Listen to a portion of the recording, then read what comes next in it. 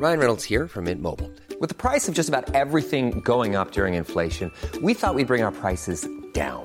So to help us, we brought in a reverse auctioneer, which is apparently a thing. Mint Mobile Unlimited Premium Wireless. How to get 30, 30, bit to get 30, bit to get 20, 20, 20, bit to get 20, 20, bit to get 15, 15, 15, 15, just $15 a month? Sold! Give it a try at mintmobile.com/switch.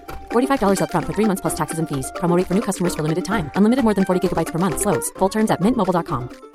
Spring is my favorite time to start a new workout routine. With the weather warming up, it feels easier to get into the rhythm of things. Whether you have 20 minutes or an hour for a Pilates class or outdoor guided walk, Peloton has everything you need to help you get going. Get a head start on summer with Peloton at onepeloton.com. Oi! The boys on Footy Prime on occasion are known to use vulgarities and frankly appalling language, and sometimes tales are quite adult in nature. So keep the volume down if there are kiddies around. And thank you for listening. Welcome back to another episode of Hard Cuts. Let's see what some of our celebrity guests are wearing in their hair today. Brendan Dunlop. The cream that I use, it's aloe, honey extract. You don't have to use a lot of it. It's more of a soft hold. I used to be a hard hold guy. Yeah, hard indeed. Let's ask former famous footy star Jimmy Brennan. I use a product called Bedhead. Little wax. Really good. I've been using it for years. Nothing wrong with a little bedhead. And finally, James Sharman. What are you using today? Have you seen There's Something About Mary? Have you seen that movie? Trust me, James, we've all been there. You guys never asked me what I used. Ooh, Craig Forrest, what is it that you use? I think I used acid. I would definitely trip on that. Well, I appreciate that, because I tell you what, the women are just falling all over me. Sure hope they're okay. Now back to Footy Prime, the podcast. Let's get this hair party started. Where'd it go?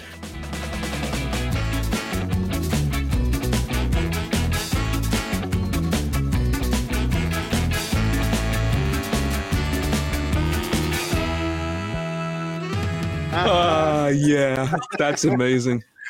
That's just it's one podcast to go. And JC's made that magic. No Dan Wong mention though. Dan Wong, what's in your hair? Geez, it's more of that grime mixed with dirt and depression. How about those things? Depression. Wow, at this point in our trajectory as a project, I thought you were going to say at least like hope. No. Okay, no hope. It's the hope that kills you. Yeah, I thought at least yesterday when we were at the event he was going to make an effort with his hair, but he didn't. No, it was fully pumped up. It was a pompadour, almost pompadour-esque. I love the way you sprinkle a bit of depression in there, though. That's good for you, Wonga. And given what we heard from the various panels yesterday, I mean, you should have listened and heard, and maybe they'll help you with your depression. I think. Well, look, there were a couple of things on mental health, which was great. What are we talking about again? Unmatched. Oh, Unmatched, right. Yeah. Great sports conference. Yeah, remember that, Warner? That was yesterday. Yeah, that's right. Yeah, it was less than 24 hours ago. In fact, less than 12 hours ago. Yeah, What a day, though, boys. We're invited by Tennis Canada to door closing. Okay, that's fine. I interrupted someone. So we're invited to Unmatched courtesy Tennis Canada. Great conference. Keynote speaker was Billie Jean King. And that was followed up by heading to the tennis, where we got to see Serena's last match in Canada, in Toronto. So we got to not only see Billie Jean King, we got to meet Billie Jean King. And then we got to see another icon in Serena Williams in the evening. That's what I call a good day for a sports fan. Hell of a Wednesday.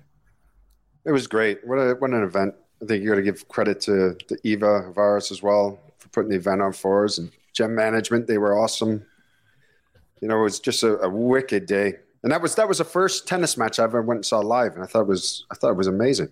And to see Serena as well, their last game ever in Canadian soil was something else. It was a great day, guys. Great day. Yeah, and Eva we've had on the show before as well, and she absolutely top notch what they put on. Absolutely brilliant. There weren't many men there, but there was a table with 5 of us. And it's actually quite funny because at the end, quite a few of the women came up to us and said, "Thanks, guys, for coming to the event. It's great to see people like you here," as in men. Because we're so progressive and such modern men. But it was actually very educational and I think really important. Great messages. there. I love to give a shout out to Jessica Petula for even putting us in Tennis Canada, and Jimmy Brennan for helping us put that whole thing together too. Yeah. I love when we walked in there. We're like, all right, where are we sitting? Are we at the front, the middle? No, fellas, you're at the back over there by the bar. Yeah, where you'll be safer back there. Yeah, you guys just go play over there. Far back corner where nobody can see you. But it's great when there are certain people who can hold a room, can capture that room, and Billie Jean King is one of those people, right? I don't know. It's something very natural. It's not something. I mean, she says herself how she used to hate to speak in public. She was the last person who wanted to do read an assignment out in class. But now she just speaks and the whole place is quiet and listens. It's Billie Jean King, for Christ's sakes, an absolute icon, one of the top 20 most influential Americans of all time. And there we are, sitting, listening to her, and then meeting her afterwards. And she talks to you. One of those people, she talks to you as if she's known you for her whole life. So natural, and can talk about any sport. So we will endeavor and try to get her on our podcast. Now, she's busy. Who knows if that'll work out? But she told us who her manager was. We spoke to him. Yeah. Knock on wood, boys. Tip. Yep. Yep. He's got a tip for you. 5 years. I've got a tip for you when you're speaking to these celebrities, these very influential people who are realistic and down to earth. Let Jimmy Brennan go first, because we were all on that stage, and I got 2 words in. Sharms, you got mine. I got 10. Jimmy got the whole time. What were you talking about? Forrest coming back up? No, talking about getting her on the show, and she was all for it. So you're welcome. No, she was actually good. We had a little banter together. Yes, you did. I know. Yeah, we had a good little giggle. Yeah, she was amazing. Absolutely amazing. And not just how with us, we just, like you said, every single person that meets her, it's like she knows you and she looks you in the eye and she's listening to what you're saying. And she's really interested in people. Yes. Like she really is. And she didn't have all the answers either in the question Q&A. There's some interesting questions being thrown out, and she didn't have all the answers as well. She would admit that. But her passion is unbelievable. I agree. And I love that, because a lot of times people are up there and they get a question, and then they just bullshit and they ramble on. We do it every show. Yeah, right. And we're good at it. But I liked how she turned around and went, hey, you know what? I don't have the answer for that. And then she goes, but we've got a lot of educated, good people in this crowd. Does anybody have the answer for that? Yeah. So she brought everybody in. I was like, that's very clever. I like the way she does that. Yeah, I like that too. I think that's part of the appeal, right? It's very authentic. It's not with these influential people, as you say, they get up there and they talk and they wax poetically and they use these buzzwords, and eventually you feel like, oh, this is just kind of your shtick. Whereas with her, no, this is her passion. She's authentically her all the time. And to Craig's mention, she really cares about people. Yeah. What I found authentic. What I found incredible is she speaks to 400 people the same way as she speaks to one person. That is such a skill and a talent to be so inclusive of a crowd. And, when we met her, looking right into our eyes, she was fully the boss of that conference. Yeah. A true leader, right? A true leader. Has all these foundations and businesses. She's talking about meeting all these various CEOs, and she looks them in the eyes, and straight away, their first comment, she can almost figure them out. She goes, yep, I know this guy is going to invest, or this guy's not going to invest. She can tell straight away after years of experience. I thought her video at the beginning was brilliant. And you didn't realize just how inspirational she is and what a game changer she has been for sports and for women and just everybody, bringing everybody and making everybody inclusive. It was powerful. It really was.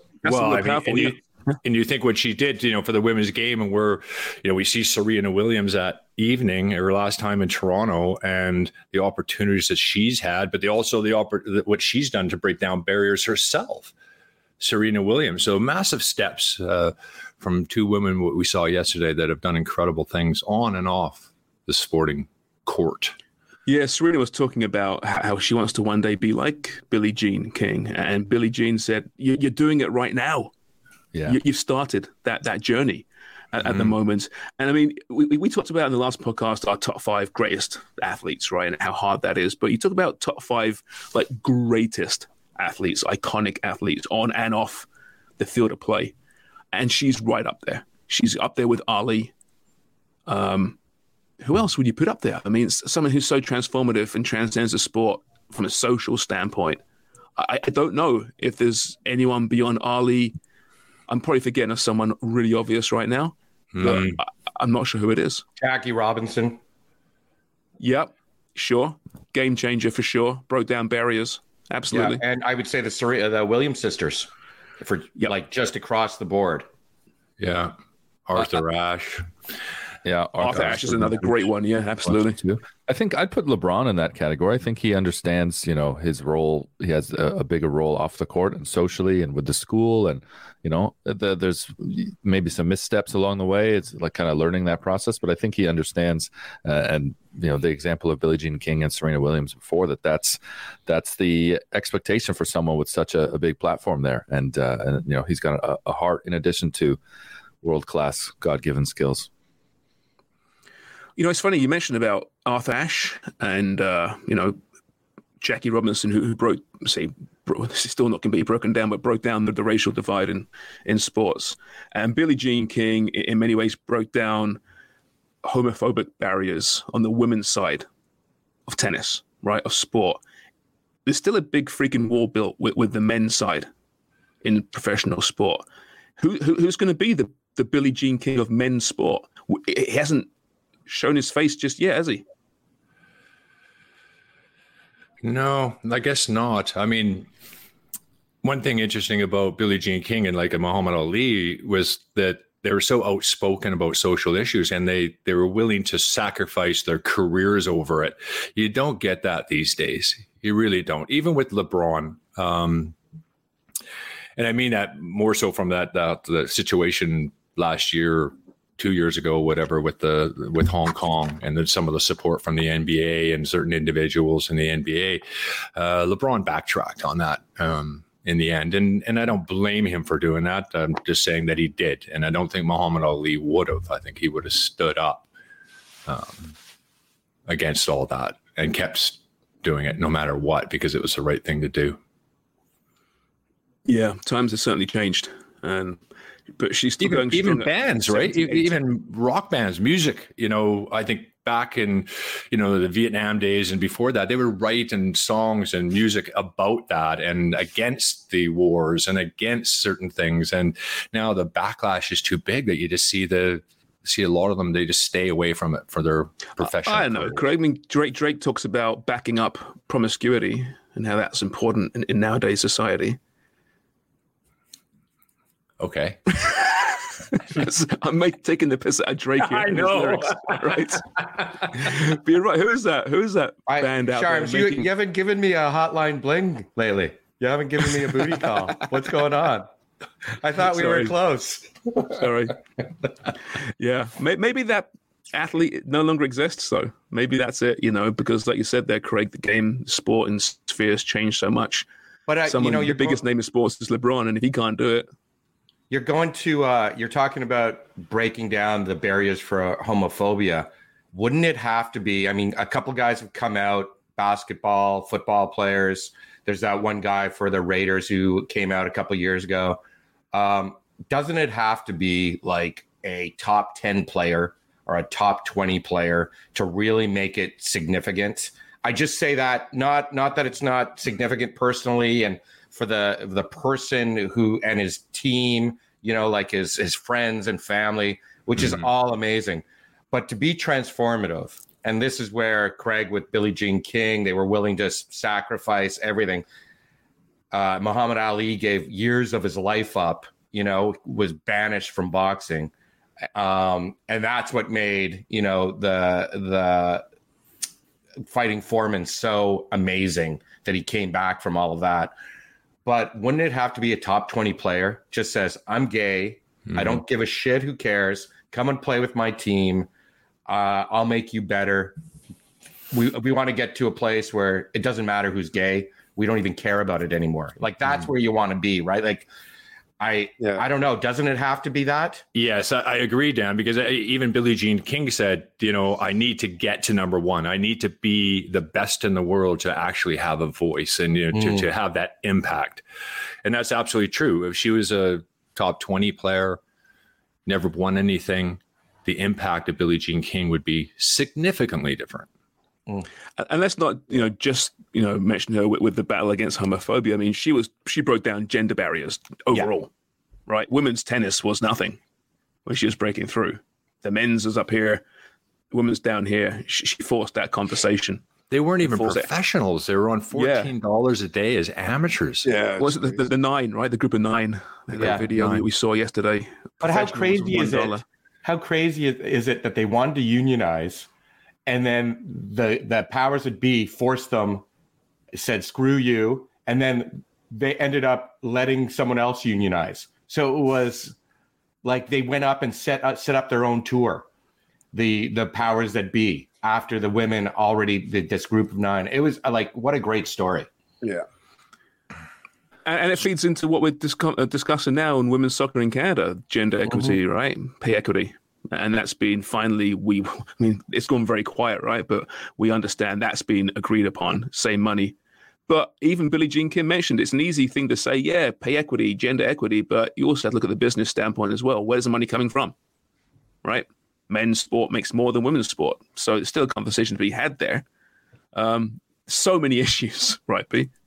The CEO of Tennis Canada said that as well, that it's getting to that point, but it's also about sustainably being at that point as far as the business goes, right? Which I thought was important. And we talk about, pay equity on the women's side, of course. And when we talked about the prize numbers, it surprised me that the Women's World Cup generates $65 million in prize money, because I think of the Women's World Cup as still being, rather new. Obviously, 99 was kind of the big coming out for women's soccer globally, right? And you look at $450 million for the men. In a lot of ways, it feels like that gap would be even bigger. I think at 65 is the point. They're kind of a lot closer. And football is fortunate to kind of be farther ahead, right?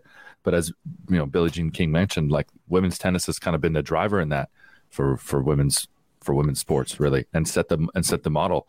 And the real benefit, that's one of the things that came up in this conference too, is for a women's hockey league in Canada, for a women's soccer league in Canada, they have the benefit and such a huge advantage now to have learned from all of these mistakes of the past to start in such a much better place. And that's what's really exciting for me, the idea of a women's Canadian professional league here that'll have some very successful and powerful Canadian women involved at the top from the beginning. I think the sky's the limit. It's there's a reason it should have happened 20 years ago, 30 years ago, but happening now, I think it really can take advantage of being in this place right now. Women's sports in its infancy, right? As was mentioned yesterday as well. The NHL is 100 years old. MLB is 150 years old, right? Professional women's sports is very new. And it's a different landscape, like you kind of mentioned there, but it's a different landscape now than it was 100 years ago, obviously. There's more opportunities from marketing, from sponsorship, but it's still very, very new. And they're getting there slowly, but to think that you can just hit a button and suddenly be equal, it's not that simple, unfortunately. When you asked a little while ago who would be the male version in today's game of Billie Jean King, like who could the next one be? I think society's in a much different place, when it comes to acceptance and when it comes to homosexuality, right? So I think it would be very different. It's certainly not apples to apples situation, but there is something needed on that side, obviously, in male team sports to change. Some of the really bad things in the culture, obviously, and take sport and society forward.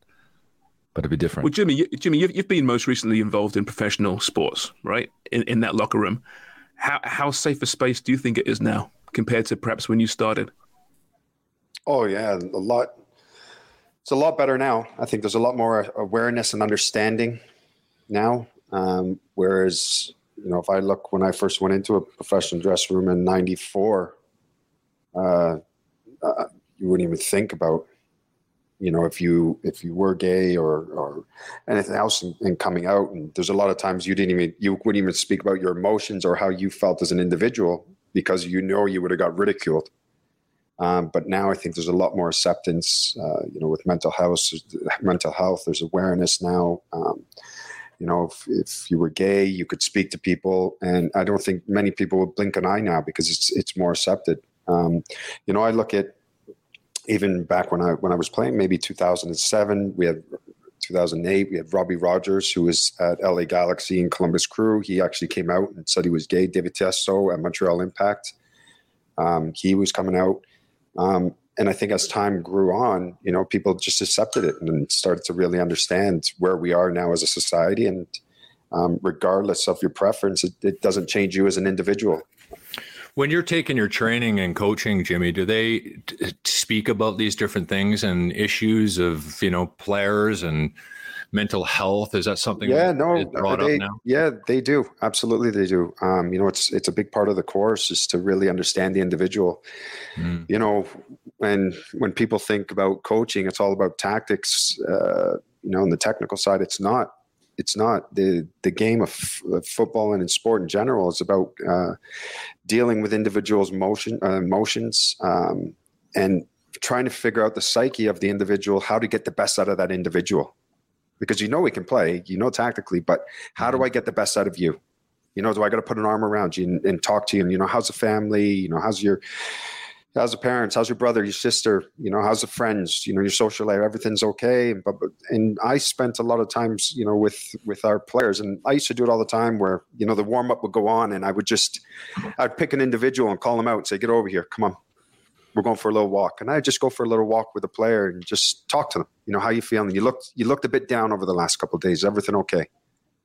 Because you really got to understand the player and help them, to achieve their goals and perform on the pitch. And sometimes players need that, and individuals, and we all do that. We all need somebody to talk to sometimes.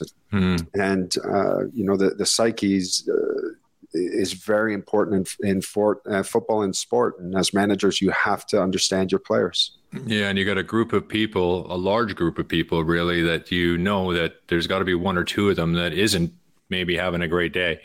And, you don't know what's going on behind the scenes with their family, relationships, all these different things come into play. And when you put them out on the pitch for a game, it's probably the easiest part for a manager, really. Yep.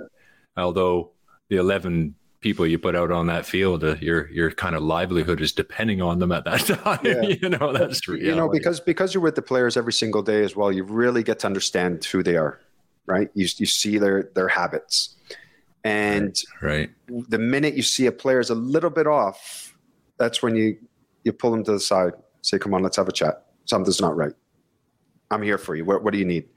Do you need a couple of days off? Take a couple of days off. Go see the family. Go take care of yourself. If you need anything, you let us know, but you're off 2 days. See you later. I don't want to see you. Make sure you go look after what you need to look after. And I suppose some players will, be more comfortable talking about that sort of thing too than other people, right?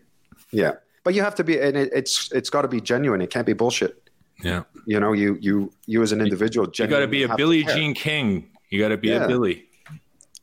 My two takeaways from listening to Jimmy here now is that the evolution of coaching, this is it's very clear that you have to be a people person, and you're really managing people as much as you're managing players. And Jimmy, maybe that managing the players is the second part of it. Understanding and working with the people. That's it's so much more than just tactics, obviously, but also to the acceptance that you can have a room or build an environment where, when you recognize that player needs that time to go away, everyone is on board with that, to understand that it's okay. We're all people. Everyone has, mental ups and downs, and this player's away today, and not carry a resentment or a stigma. Oh, this player's weak. He couldn't do training this week because whatever. It must be a different challenge as well, Jimmy, though, even at that level, right? Because you got players that are, playing for really the love of it, potentially a second chance, potentially a late developing situation where they could get a big move or something like that. But it's also different because they're probably wondering what they're doing, how long do we keep this dream alive playing, all these different things. Yeah. No, there's so much that comes into it, Craig. It's, you really, like I said, you have to be there for people, and as a coach, you want to be a mentor as well. And you want to provide every resource for them to be successful. And whether that is, hey, listen, we've got a psychologist, go talk to the psychologist. You need a day off, go take a day off. Whatever you need, we're there for you. And it's building that environment where people are comfortable and they're open to come sit down and say, okay, I need to talk to you, because you have to have that trust. So if the player trusts me and he can rely on me, then I can rely on him as well. And I know together we're going to step onto that pitch when the time's right, and we're going to go to war together. Yeah. Right. So you have to have that trust, and you can't just ignore players' feelings and emotions and expect to get the best out of them. It's not the way a game works. Back in our day, Craig, when we played, it was like that. If I came in and my head was down, or, I might have had an issue with a family member, or, my dad's sick or something like that. It was, no, let's go. Come on. We've got to train. What the fuck's wrong with you? Yeah. What the fuck's wrong with you? Go. We'll deal with this after. Yeah. Well, no. Football second, life is first. And that's why some of these old heads that seem like, man, you want to see them on the touchline and not on the TV, like Roy Keane. That's why they'll never get back in there. Because you hear him speaking, he'll speak about it on TV. He's not going to open up a soft side.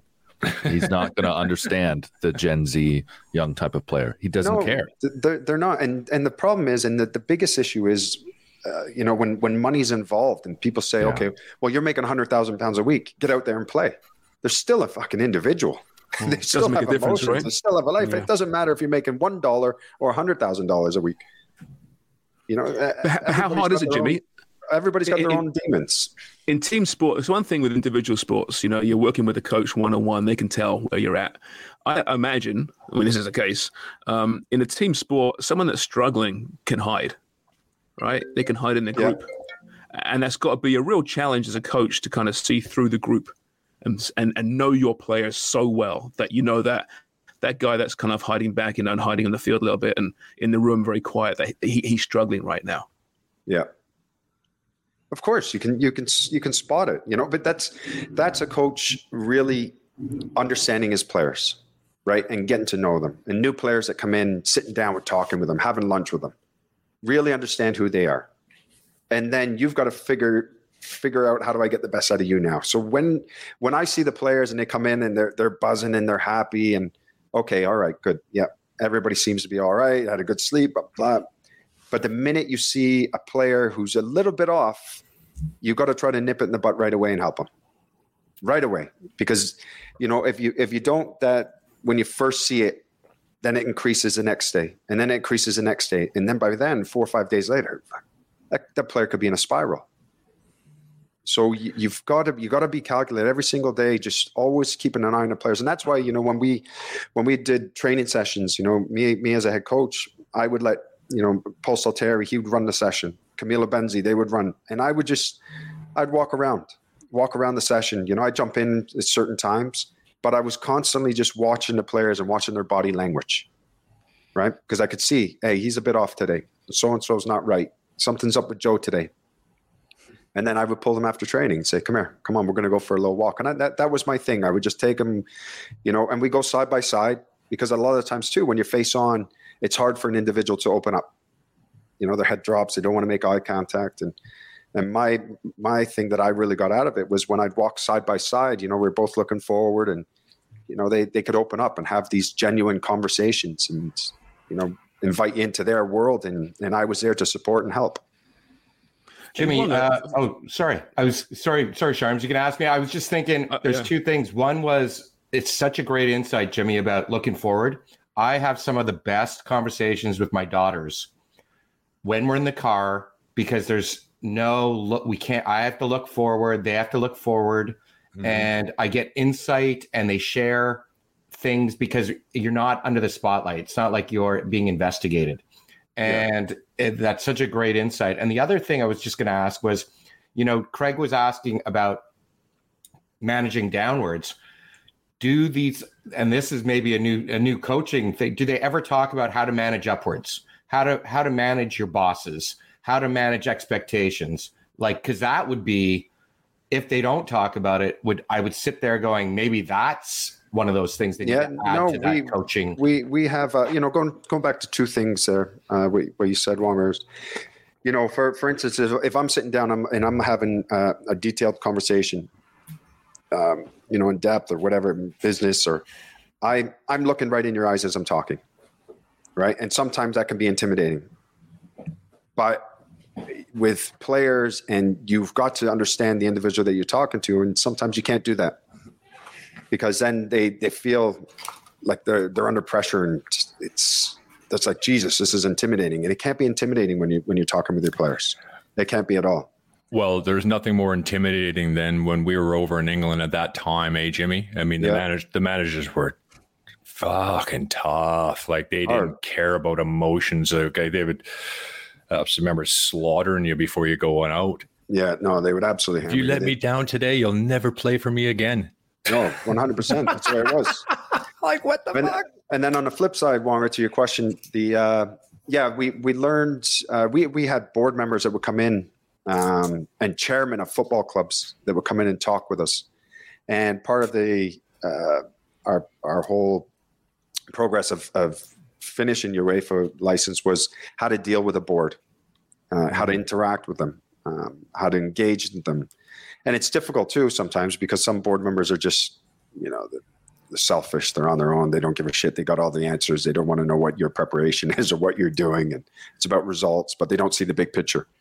And it's really trying to understand, how to deal with a board, move with a board, and more or less in a funny way, keeping your enemies close. So if there's a board member you don't trust, how close can I get to this board member? Do you know what I mean? Yeah, that's why me and Craig are friends. Yeah, exactly. and as a coach, the most important thing is to make sure that the chairman likes you, because if he likes you, you might get an extra few weeks. Yeah, exactly. So you can bullshit him as well. Exactly. You might be able to drop 5 in a row instead of just 4. I wonder how military leadership's changed in this era, because you talk about the old school coaching you guys went through. That came from military methods, right? Especially in UK. The way you taught to the troops or the players was actually quite similar. As society has evolved and sports coaching has evolved, I'd be really interested to see if military leadership has changed too. Do they speak to soldiers differently than they did in 1945? Do they have to? I don't know, but it's a good question, because I think your mentality is completely different, right? If you're going to war, you're going, I'm going to kill. But you tell some coaches, Jim, you know this. Some coaches look at it as war. Right. It's ridiculous. Which is true. And that was kind of the mindset back then. That's why I remember we went to military bases and army camps for preseason. And they're yelling and screaming, and we're going to war. And I'm going, we're not going to war. It's a fucking football match. Let's be friggin' fair here. Let's be honest here, because if it was war, I'd be in the front line and I'd be like, let's go, guys. I'd shoot myself in the leg. I'd be calling medic, I'm out, guys, go. I'll tell everybody how brave you were.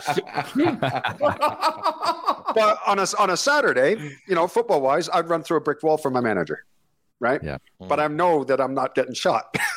Right. Like I'm going to survive that game, and I'm coming out of there and I'm going home. That's why if I'm in the trenches with Jimmy, it's a bad thing. No kidding. Go on, boys. I got you.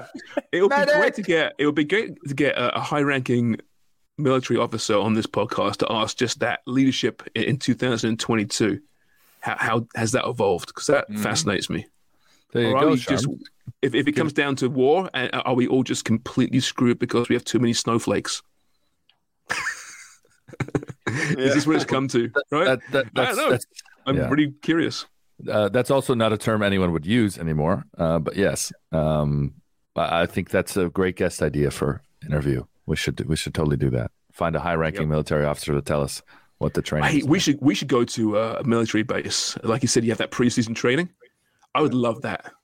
I don't want to see. I probably hate it, but I would love it. You wouldn't love that at all. No, my brother Norm, he's a lawyer for justice in Ottawa now, but he did 2 years in the military, following in the steps of my dad, who was going to be a navigator. And they had to do the where they put you in a room and drop a canister of tear gas, and they make you walk around breathing this, and guys are just panicking. And I said, how did you handle it? He goes, my brother was a lifeguard, so he just breathed really shallowly.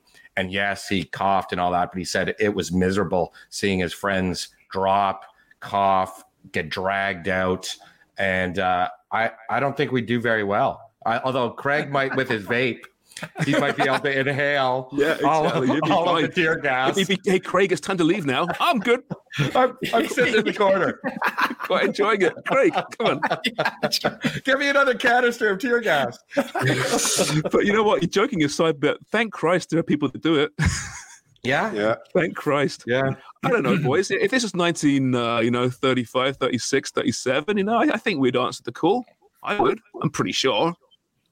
Well, the way the government and all the propaganda that they threw out then, and it made it look as though you could go with your buddies and sit on the back of a tank and see travel the world and all that. Like, smoke a pack of Marlboros. Yeah, that's right. Have you seen the women in France? Get on the boat, boys. Yeah. All waving and smiling as they leave. Everybody's shooting at me. Jesus. What the fuck is going on here? It'd be like Tropic Thunder. Don't worry, guys. It's a movie scene. Sure. Wonger made a really good point, and we can go back to that because I hadn't thought about that. This talk about mental health in the pandemic, and everyone, no matter your situation, has gone through some, highs and low period in these last 2 years. But I never actually considered that speaking to someone face to face, which is what we've done considerably more so over the last 2 years over FaceTime, that you forget what it's like to speak to people next to them. And if you don't have that relationship, let's say where you're seeing someone regularly, then maybe a very close personal relationship has deteriorated over this pandemic period simply because you are always face to face. And so if you are talking about real shit, it's very hard to then have the softness that you may have had when you were together before, or walking through the park, or walking to the venue, or walking at the ball game, or whatever. I never actually considered that point, Wonger. So maybe I'll start positioning myself differently when I'm walking with you. No, it was one of my friends' husbands was doing a documentary, and it was all about cars and the car culture. And I said, you should really, he was discussing ideas, and I said, one of the ideas that I really came, and this is post-divorce, was realizing I had such a great opportunity to communicate with my kids in a non-judgmental, and it was more for me at the time, but I realized what a benefit it was for them because it allowed them to share things without me staring down at them with it. Because you're a larger person, there's all these things that come with being a dad that they don't teach you in a book, and you don't know what's going to happen. And having that avenue to be able to navigate those conversations non-judgmentally, then being able to go, hey, if you want some solutions, I have some too, so it's getting it out, which was really important with my kids. And now we have I think we have a great, not now, I thought we always had a good relationship, but I have to say the drives, I look forward. I just drove 16 hours to New Brunswick with my kids, and we talk about everything. They also sleep like. See, the only problem monsters. For me though with the car, and I find it sometimes when I'm sitting with my oldest Phoenix, and sometimes when we're talking, he says something, and I'm like, what did you just say? And then I'm like, that's the dumbest. And I find myself looking at him, and I feel the car moving, and he's like, Dad, the road. I'm like, what the fuck? What'd you just say? So for me, well, you're talking about boys and girls. That's a totally different. Yeah, I'm glad those coaching lessons paid off because I'm looking at him, going, "What are you talking about, son?" Do you think those coaching badges made you a better father, Jimmy? Oh, good one. Yeah, that's a good question. Yeah, maybe. He has no answer. Clearly not. I mean, not. I don't know. I'll have to ask my kids. Yeah. Hey, let me ask you, fellas. B can't jump in here so much, but maybe you can. But so this week we're sending my daughter off to camp, like a week-long camp for the first time, right?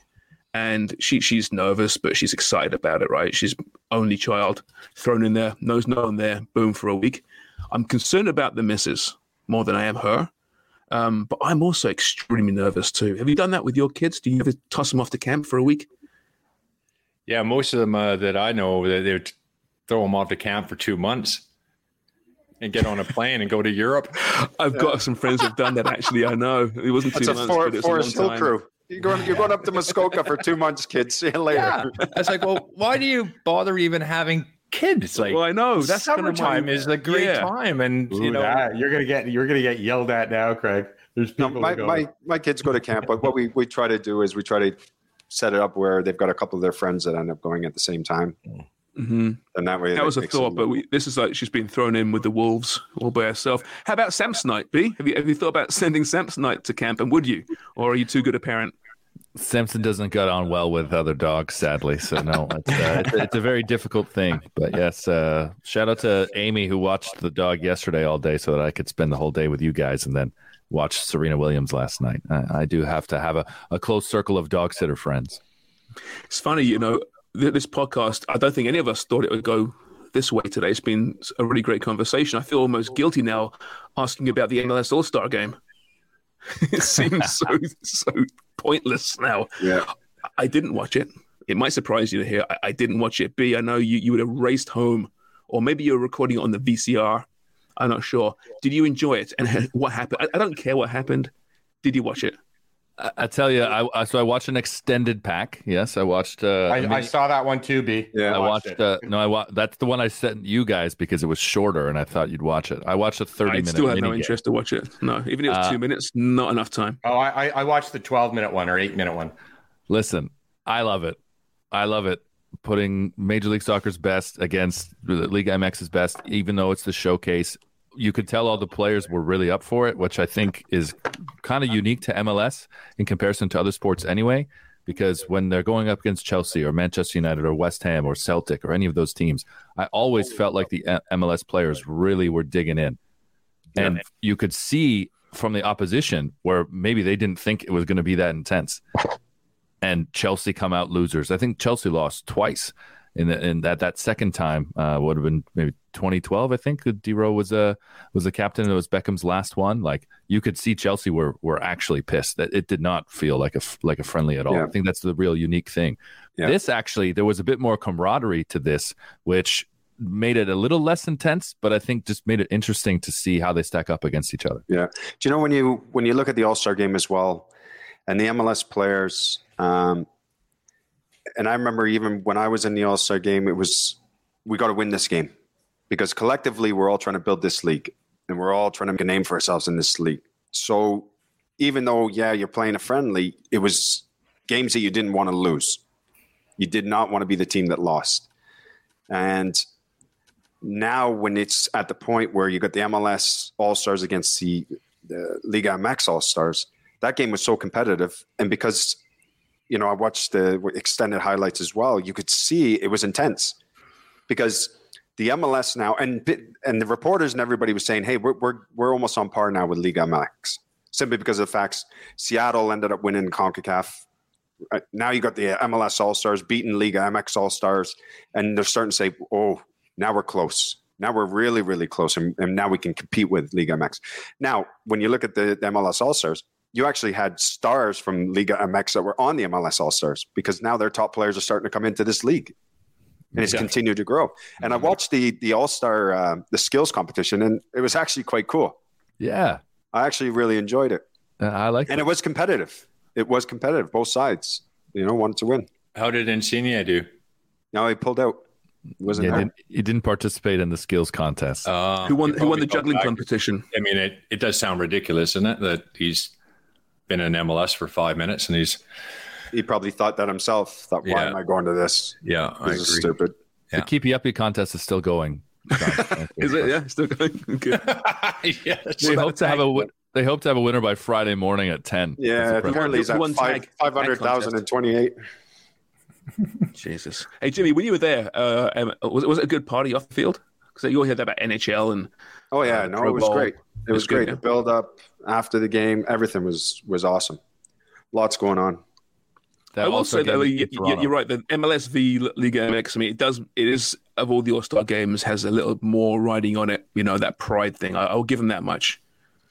But as far as the skill contest, I have to watch it and give my judgment. But I don't really hold. No, you gotta watch it. It was actually pretty cool. Canadian defender Kamal Miller had a pretty good game. He was even getting forward. Taylor Twellman had a great line. Kamal Miller broke from the halfway line and had this chance, and he just put it wide, and he turns around laughing. And Taylor Twellman goes like, "Oh, he's got a nosebleed. He's never been so high up before." I'm assuming Bale wasn't there, right? Or Chiellini? I'm assuming they weren't there. Tell me they weren't there. They weren't in the squad, no. Okay. No, it was players that had earned it. There was quite a few guys that had been lighting it up. MLS. I know. Okay, fair enough. Sounds amazing. I know you don't know. That's why you got me. That's why we do a Sunday show. Exactly. Before we leave you, there's lots of craziness right now around Barcelona.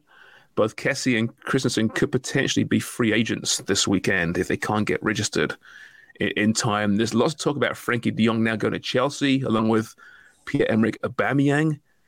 But it could be a pretty exciting weekend in the transfer market, huh? Oh, I think it will be. I got to be honest, though, seeing Todd Bowley and Chelsea get close to, it seems like Aubameyang, I'd much rather see Ronaldo go to Chelsea.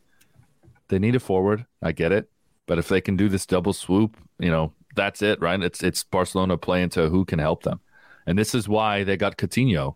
Aston Villa, got Coutinho for as little as they did because they could pay in cash because Barca were so bloody desperate just to get the cash investment. They took, I think, 15 or 20 million less than they'd agreed upon last year when they did the loan deal to take in permanently. So obviously Todd Bowley's got some money. If he can go and get those two, it improves Chelsea. But just what a joke of a situation that Barcelona's in. You're signing all these players hand over fist. And there's another one, Bernardo Silva, that I heard months ago, actually. I don't think I ever said this on the show. A friend of mine said, Bernardo Silva's leaving.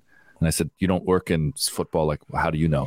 He's like, my brother-in-law runs a moving company, and he just moved out Bernardo Silva's house. He's going to Barcelona. And I was like, okay, I'm going to sit on this for a minute. And then it never happened, right? But now, supposedly, this is also the urgency before Saturday because there's been a deal in place with Manchester City, reportedly, for Bernardo Silva. So how the hell they're still bringing in new guys when they can't register these guys is just... Yeah, but imagine being like Kessie, right? You're legend at AC Milan, win Serie A, Barcelona come. You're like, oh my God, I'm going to Barcelona. And then you get there, you get settled, get into your flat. Oh, by the way, you're getting traded. And you haven't even played a game. Or Christensen the same. Yeah. Like they're going there because that's probably their dreams is to play for Barcelona or Real Madrid. And then now most clubs now spend their money, have made their signings, so there's less options now for you. I mean, listen to Kessie, he'll land on his feet, I'm sure. He's a great player. Of course. But most clubs by this point have got their rosters pretty much set, And now these guys are like, oh shit, I'm available again now. Brutal. I wonder if there will be more if that's the situation. But to Jimmy's point about this living your dream, that's all that Barcelona has been banking on the last few years, right? Aubameyang, Memphis Depay, Adama Traore, all these guys like, hey, it's Barcelona. Don't you want to play here for a little bit? And they force these guys to take these ridiculous pay cuts with these promises of, down the road, look, we're getting our things in order, but it's just in and out. Same for Lewandowski. It's so strange that Barca's become that club, that brand that just like, don't you want to say that you played here for a minute? Yeah, I know. Yeah, but they are a brand, that's for sure. Any crazy financial predicaments you guys found yourselves in or at your various clubs, Craig, Jimmy? Or were they all pretty stable? No, at the time they were pretty stable. It was probably, with Ipswich, it was after I left, I was at West Ham and they were in the Premier League and they had a really good season, finish, I believe, 5th, and they tied all these players down to long-term contracts, thought, well, we're going to stay in the Premier League at least, and they got relegated the next year. So they went into administration, came out of that, I think, in 2004, and really have struggled ever since. So that's the sort of thing that can happen to football clubs with relegation and poor management. So that was really disappointing. I was disappointed to see my old club in the 3rd tier now. It really is, but other than that, actually at the clubs, not so much. Especially when Forrest is now in the Prem. Yeah. Jimmy can give you some. But that I remember that Ipswich team, Sachs, and they were good. Mm-hmm. Remember Matty Holland and Magilton and that's right. That they were in Europe as well.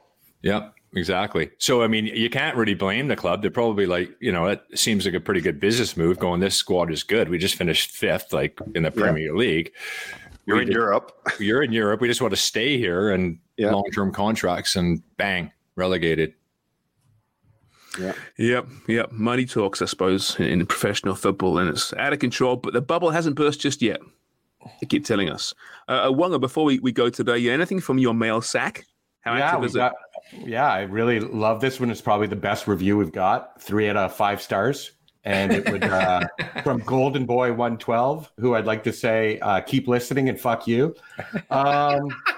Could be a great podcast if the not funny hosts would stick to soccer, which they actually know a lot about. So thank you for that, Golden Boy 112. It's kind of a veiled criticism. Podcast. I know, it's like... There's some nice things in there. And when I say fuck you to Golden Boy, I mean it in the worst way. Fuck you, Golden Boy. But keep listening and tell everybody. Yeah, I'm gonna hate today's podcast, eh? Jesus, the first 40 minutes was not about soccer. It's also from July, that review, so chances are he quit after the last. Yeah, only 2 weeks ago, though. Only 2 weeks. One thing I say, Golden Boy, is that we have never changed from the day one of this podcast. 3 years ago now, we have done it the same way, and that is soccer is the vehicle for all sorts of conversations. And it's just an excuse for a bunch of dudes to get together and have a chat. You don't like it? There's lots of podcasts out there, less funny, that will provide all the football and soccer insight you need. He really doesn't find us funny. Yeah. The other thing keep buying newspapers. Yeah. The other thing I wanted to mention too is we've got West Ham and Forest on Fubo this weekend. So the Jimmy Brennan, Craig Forrest derby. We've got early in the season. I know. And also I've got, and it's the feature game because it's the 12:30 Saturday game, is United versus Brentford. So my Brentford Bees are playing United. So if you're going to get Fubo, get it through FuboTV.com/footyprime. Help us out. And also remember, if you're going to do any punting, NorthStarBets.ca/footyprime. You don't want to miss United losing 2 in a row. Yeah, Juice, exactly. I know we're going to do our footy picks tomorrow, but I'm looking forward to that game. I think it's going to be a draw, and I think they're going to be, 2 or 3 goals, like a 2-2 game. 2 squads we're not sure which direction they're going, which is exciting to me. Can we ask Wonger like a little trivia here, like name Brentford players? Nope, don't do that yet. No. Ericsson. United. It's too early in the season. Wait till the transfer window closes. Be fair to him. Start studying. I start. Every Brentford B will be on my in my brain. Craig, did you just murmur there? You can't wait till the transfer window closes? Oh my God, the rumors and you're sick of it. Oh yeah, I get sick of it. It annoys you more now in media than it did as a player. Now. Yeah. I wish there was no transfer window. Well, apparently, Jizz will not be signing for Forest. That's upset a lot of fans. Oh, in the forums, you're reading this in the forums? Yeah, it was out in tweets and social media. That's too bad. Would you, if you are Jizz? Was it Jizz? Hornkamp. Would you go with Hornkamp in your shirt or just Jizz? I think the kit man would just say you're going with Jizz. I would go with so too. Yeah, absolutely. And of course, he would go with Felch. The back of Jimmy wouldn't, because he had no idea what that meant. I had no idea, boys. Wow. Disappointing. Well, we've gone the full circle to today's show, haven't we? Not that Jimmy hasn't done it. Just didn't know what it was called. Such an idiot. Oh, there's a name for this? What's that on your shirt? It's my name, boss. Oh God. All right. Well, let's end this debauchery right now. Thanks, fellas. Today is Thursday, so Wednesday pod. But we're back on Friday with more of the same. Keep buying newspapers, everyone. Cheers for listening.